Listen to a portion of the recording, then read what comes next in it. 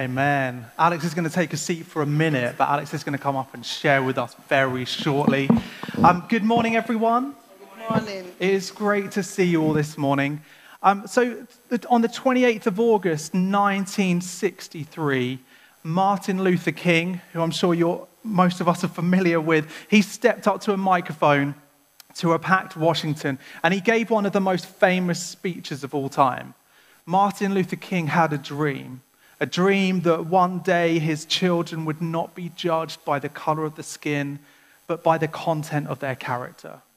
A dream that one day every valley would be exalted, every hill and mountain made low, the rough places made plain, the crooked places made straight, and the glory of the Lord would be revealed, so all flesh might see it together. That was what his hope was based upon. But this hope was seen as a threat in the world 60 years ago. And 5 years later, we know that he ended up being killed. And sadly, in Black History Month 2022, we are still awaiting the complete fulfillment of that dream. Now, some 2,000 years before that, there was a guy called Stephen. And he stood up and shared some of the hope that he had in the good news of Jesus. But as he shared his hope, he too upset those in authority, so much so that he was stoned to death. He was the first Christian to be killed for his faith. But the source of that hope spurred the early church on to share the good news with the world. Now, as it was for the early church back in those days, we sense this is a time for our church to advance, to move forward, to scatter and to share the good news of Jesus. But the thing is, when the church is moving forward, there's a reality that opposition will come. We see that in the life of Stephen, the story we're about to read. And we see that in the life of our own church as well. As we advance, we've just launched a new site in Staines. We're serving more food than we have ever done to people in need within our community. And as Emilio shared on the video earlier, we're going to be opening up our building for those that are in need this winter to create a warm space. But in the midst of that, we face opposition because that's not how the devil wants things to go. He doesn't want us to be doing these things. So over this last year, even just as a leadership team, we've experienced bereavement. We've experienced chronic pain, serious illness, family difficulties, mental health struggles. And dare I say, even the news that Rick and Lulu just shared, our hearts grieve with them, with all that they're facing right now. All as we've tried to be obedient to what we sense the Lord is asking of us. So this morning, we're going to be continuing our series as we think about what it means to be a biblical church. Now, let me give a little bit of context, and then we're going to share some verses from the book of Acts in the New Testament. We read earlier, and we've gone through this series, we've seen that many were being added to their number daily. But this included widows who were struggling to put food on the table. You see, there was desperate need, and the church stepped up to fill that need. Does that sound familiar? Stephen, a man full of faith and of the Holy Spirit, was asked to lead on this. And so we're going to pick up from Acts chapter 7, verse 8. I'm just going to read a few verses, and then we'll jump ahead again. Let me just get this open for us.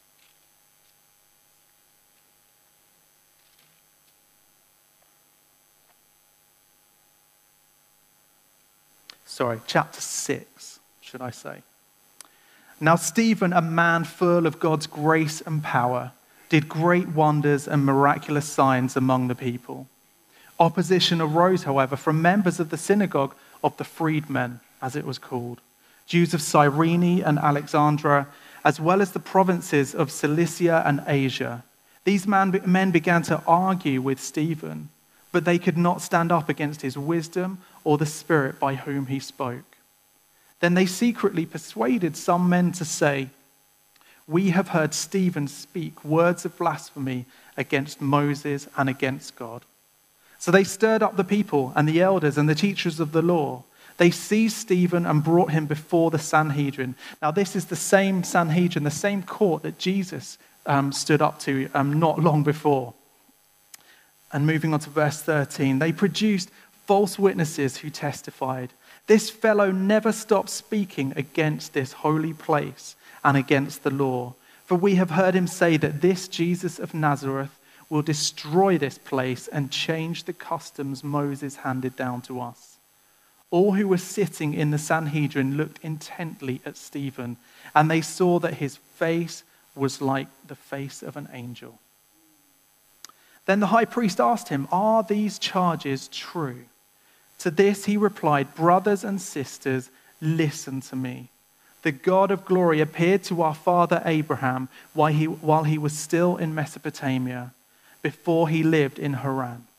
And so I'm going to pause there because Stephen goes on to share with the high priest and all the Sanhedrin how God had demonstrated his presence through the ages, from Abraham to Isaac, from Joseph and Moses to King David and his son Solomon, who indeed built the temple in Jerusalem.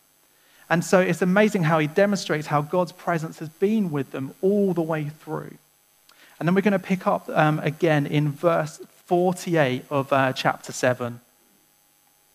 Do take some time to read through this in your own time. Just want to make sure we have some time to pray for each other at the end as well.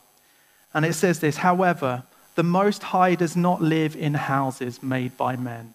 As the prophet says, 'Heaven is my throne, and the earth is my footstool. What kind of house will you build for me? Or where will my resting place be? Has not my hand made all these things? You stiff-necked people with uncircumcised hearts,'" and he's going hard, isn't he? "You are just like your fathers. You always resist the Holy Spirit. Was there ever a prophet your fathers did not persecute? They even killed those who predicted the coming of the righteous one. And now you have betrayed and murdered him.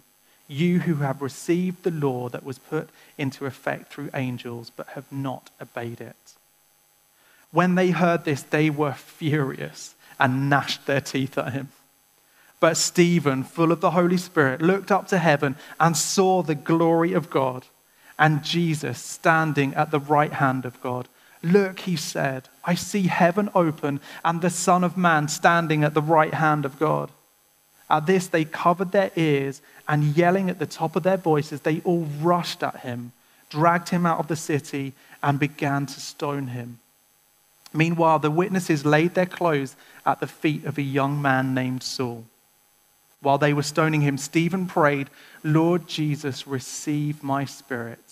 Then he fell on his knees and cried out, "Lord, do not hold this sin against them." When he had said this, he fell asleep, and Saul was there giving approval to his death. And we'll just read the first verse of chapter 8. "On that day, a great persecution broke out against the church in Jerusalem, and all except the apostles were scattered throughout Judea and Samaria." Amen. So just to add that this is the same Saul who not very long later encountered Jesus on the road to Damascus. You remember that road to Damascus experience, the great light, and Jesus says to him, "Why are you persecuting me?" Basically, "Why are you persecuting me?" And so he goes on and has this incredible transformation. And he becomes known as Paul. And he's the one who shared the good news of Jesus to so many people and planted so many churches as he did that. Now, this passage might suggest that this must have been the rock bottom for the early church.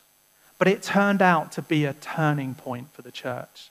Now, as I said earlier, we're looking at what it means to be a biblical church. And this passage and the life of Stephen help us to understand what this looks like. And we see some of the growth that happens as a result of this just tragic story. So what is a biblical church? Firstly, a biblical church, I believe, knows and lives Scripture. You see, Stephen knew his Bible. Rather than just defend what he is doing, he goes on the offensive. We see that, don't we? He takes his listeners on a history of Israel, sharing a testimony of God's faithfulness and of his sovereignty. However many times his people fell short, God was constantly working out his plan. He was in control from beginning of time. And in the end, we know that he will make all things new and right. But in between, he uses his people. And he wants to demonstrate his goodness and his kindness and his love through his church. Now, many in this world would describe churches as a building. But the real church is the people. It's you and I. So if we want to be a biblical church, it needs to start with you and I. Knowing and living out our scriptures. The more we know and understand the word of God, the more we understand who God is and his heart for the world that we live in. That's where it begins. So if we want to engage today, maybe you have a paper Bible, like one of these old-fashioned things, but they're great to have a physical Bible just to turn to. Maybe you often use the app on your phone. That's great. You can read, you can listen to the Bible there. But where to start? Firstly, make sure you have a Bible. And if you don't have one today, you can download an app on your phone very easily. Or if you haven't got one or you haven't got a phone, I'd love to help provide you with a Bible today. Come and talk to me afterwards. Why don't you start by reading a gospel or using an app like the Bible in 1 Year? It's such a fantastic resource. Or even the Lectio 360 app. That's a great way to be able to pray and engage with the Bible day by day. So I want to encourage you, what step could you take today to live out the Bible? You know, if you only read it, maybe it's just the words that come up on the screen on a Sunday. Why not try to read the Bible during the week? Maybe you're someone who reads your Bible every few days. Why not start trying to read the Bible every day? And if you're someone who reads the Bible every day, why don't you take more time to study the Bible deeply, to go deeper and to understand what is being said in there? So I want to encourage each of us, wherever we find ourselves, to take a step today. But you know, it's one thing knowing Scripture. It's another thing living it out. You see, Jesus summarized Scripture into two things. He said, love the Lord your God with all your heart, soul, and mind. And secondly, love your neighbor as yourself. Now that might sound very simple at surface level, but what does that look like for you and I? I think for many of us, it starts with how we spend our time and how we spend our money. Do our bank statements, do our diaries demonstrate and show that God or something else comes first? Perhaps it's actually more likely Netflix or shopping or our mortgage or football. What does that look like for us if we're really brutally honest with ourselves? And what about loving our neighbors? You see, the second thing I want to share with us is that a biblical church serves others. The church is at its best when it gives itself away, when we give ourselves away to the needs of others.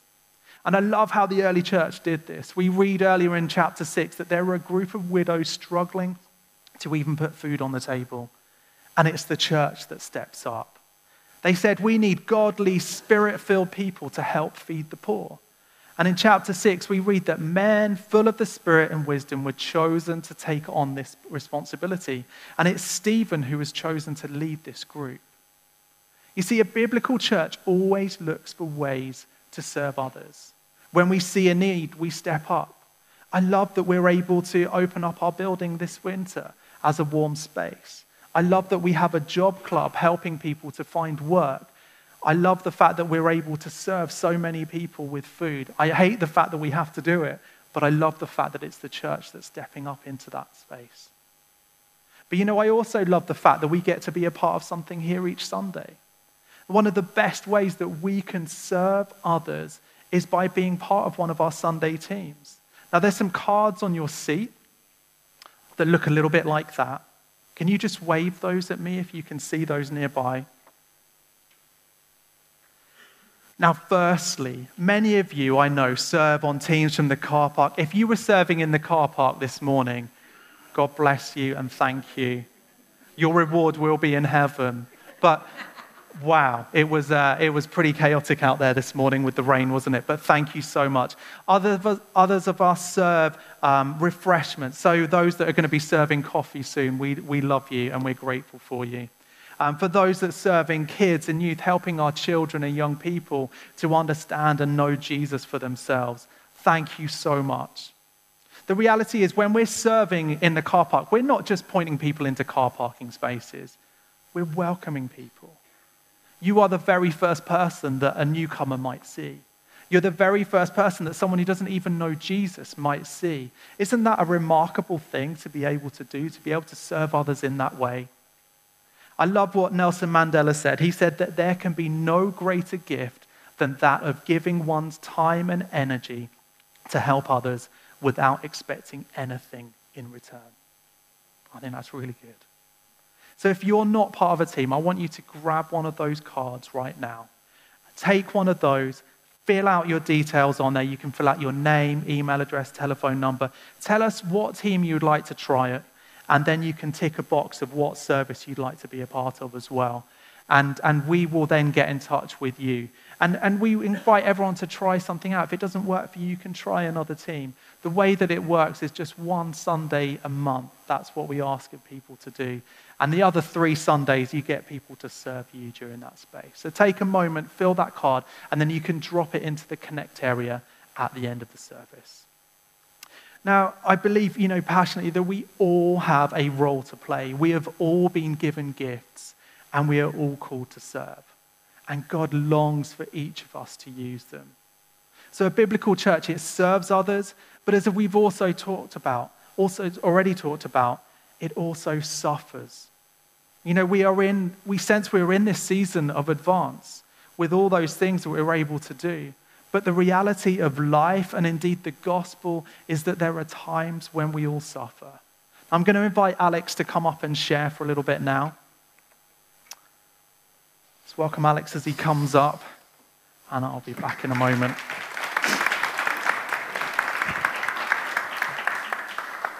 Good morning. Ash started the service in the morning saying that he's not used to speak, he's used to sing. I can say that I'm not used to speak, I'm used to listen. That's why my heart is beating so fast now. But my hope is that beyond my words, you will hear God's voice today. Amen. Looking at Stephen, I'm very impressed by his calmness and tranquility in his situation he is in. Being unjustly accused, dragged out of the city, threatened by death, he kneels and prays for his persecutors. Turning his eyes to the sky, suddenly he sees something that others around him did not. He saw another reality, another dimension of things. The heavens opened, the glory of God was there, and Jesus was standing on the right hand of God. How can we have a similar attitude when things get complicated in our lives? Of course, we are all worried when we hear about the cost of living, inflation, war, other political issues these days. It is hard for us when we go through periods of sickness and suffering, and it is so hard when we lose someone we love.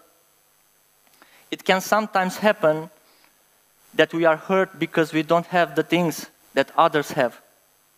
We look at their houses and cars, at their vacations and clothes, maybe their talents, and we just getting depressed, and we are not seeing anything good for us in the future. The calmness and peacefulness that we see in Stephen came from the way he perceived God. He was a righteous man and full of the Holy Spirit. For him, God and the Bible, heavens and eternal life were clear convictions, not just Sunday religious things. The way you perceive God will radically influence the way you act, the way you see things around you. Stop being intimidated by the threats that come at you every day. God is with you. This should impress you the most. Yes, the dangers are there, present in front of you. But God is also there, present with you. This is the true reality. This is what you have to see and believe.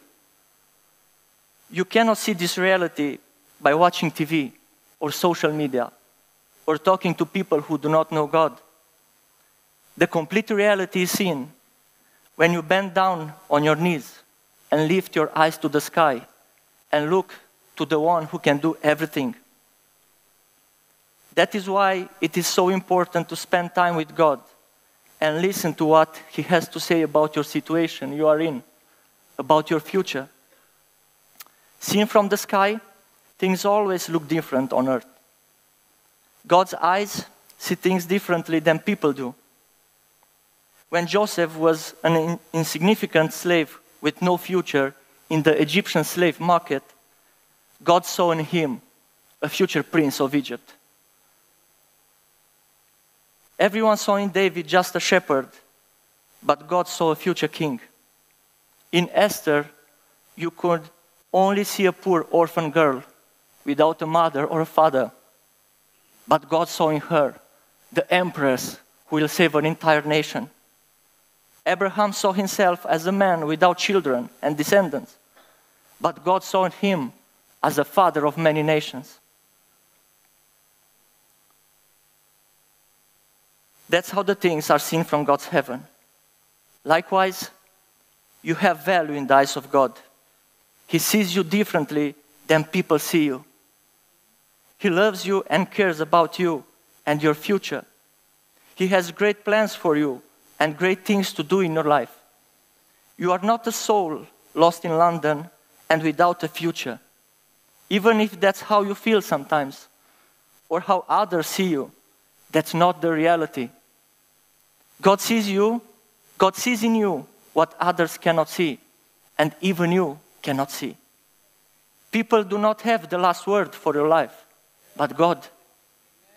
Ask God today to open your eyes so that you can see His glory and His greatness and how He holds the whole universe in His hands. To see who your Father is, who is the one who supports you, who is the one who fights for you. And if He stands for you, who can stand against you? Amen.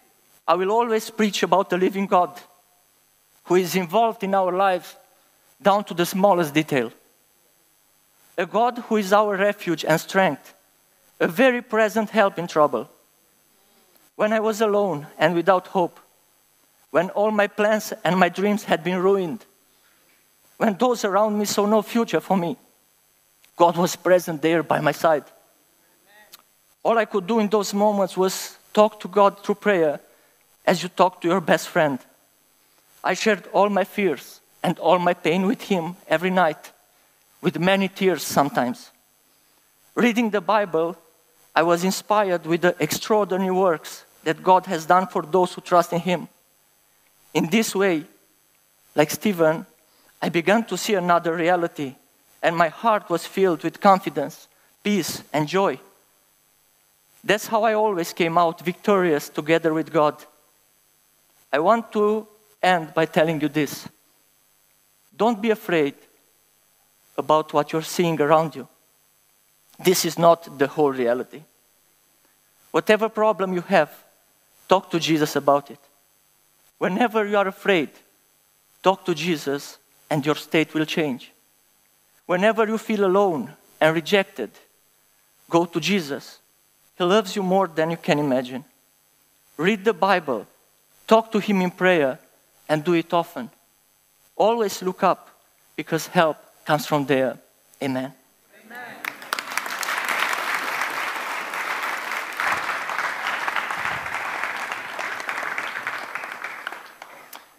Alex, thank you so much. That was great. So, suffering is a reality of the gospel. The pastor and the author, Scott McKnight, says that in every form of suffering, we directly experience the gospel because the gospel is about suffering, giving way to death, and beyond death to the victory of resurrection. And God lovingly draws us into His experience in his experience in every experience of suffering. Paul famously, who we talked about earlier, he went after his dramatic change, he wrote a letter, and in Romans chapter 5, we read, "Not only so, but we also glory in our sufferings, because we know that suffering produces perseverance, perseverance character, and character hope." You see, when suffering comes, and it will come, we have a choice. Suffering either leads us closer to Jesus or it leads us away from him. As someone shared with me just a picture they had this morning. They were on the road here, on the M3, and there was a diversion. These diversions happen, don't they? And sometimes, and she just sensed that this was like the enemy putting obstacles in the way in our own lives. Different bits of suffering, different experiences that we have. The reality is, if we turn away from Jesus, we will find ourselves in a worse place than before. But when we keep going, I'm not suggesting you go straight down the M3 if there's a diversion elsewhere. Let's not take that analogy too far. But when we keep going despite our struggles, our character is built up. And as our character is built, hope rises. And that is the hope that we can share with others. Because a biblical church is meant to scatter. The good news of Jesus' death, life, and resurrection is especially good news for those who don't yet know Jesus. And as we jump into chapter 8, we begin to see the impact of Stephen's death. Firstly, we see Saul at this point in time, he's actively chasing down Christians and killing them. But when his life changes, he does the opposite. He shares the good news that he has encountered with the Gentiles, with the known world. And then we read on in chapter 11 that after Stephen's killing, the church was scattered into all these different parts of the world. And we read in verse 21 that the Lord's hand was with them, and a great number of people believed and turned to the Lord. So what was a dark day for the church, when they experienced the hope that they knew from the suffering that they'd gone through, the church grew rapidly. As the church left the comfort of Jerusalem, remarkable things started to happen. And it's meant to be the same for us. If we leave the comfort of our own homes and our church buildings, as we share the good news of Jesus with those around us, we can share that same hope. You see, the church can't reach those who need the good news if we simply stay in the building. We gather on Sundays, we gather in small groups, in order that we would then scatter out into our homes, our workplaces, colleges, and schools to be and to bring the good news to those who need it. But like Paul and the other apostles, like Stephen, we can't do it in our own strength. We need the power of the Holy Spirit. Because, and this is where I want to end, a biblical church is spirit-filled. Stephen had earlier accused the religious leaders by saying, "You always resist the Holy Spirit." But as Alex mentioned earlier, as Stephen was stoned to death, we read in verse 55 that he was full of the Holy Spirit. I don't know about you, but I want to be more like Stephen. I don't want to be someone who resists the Spirit. I want to be someone who lives full of the Holy Spirit. So if the church is to be biblical, we need to be Spirit-filled. Otherwise, our words and our actions are just that. They're just words and actions. But when we, the church, are Spirit-filled, when we carry that hope around with us, when we share that good news of Jesus with those around us, whoever we encounter, we will see things change. We will see the sick made well. We will see a church full of courage and integrity, reaching out to those in need, feeding the hungry, serving the sick. We see a church that is going to transform the world around us and the communities that we are part of.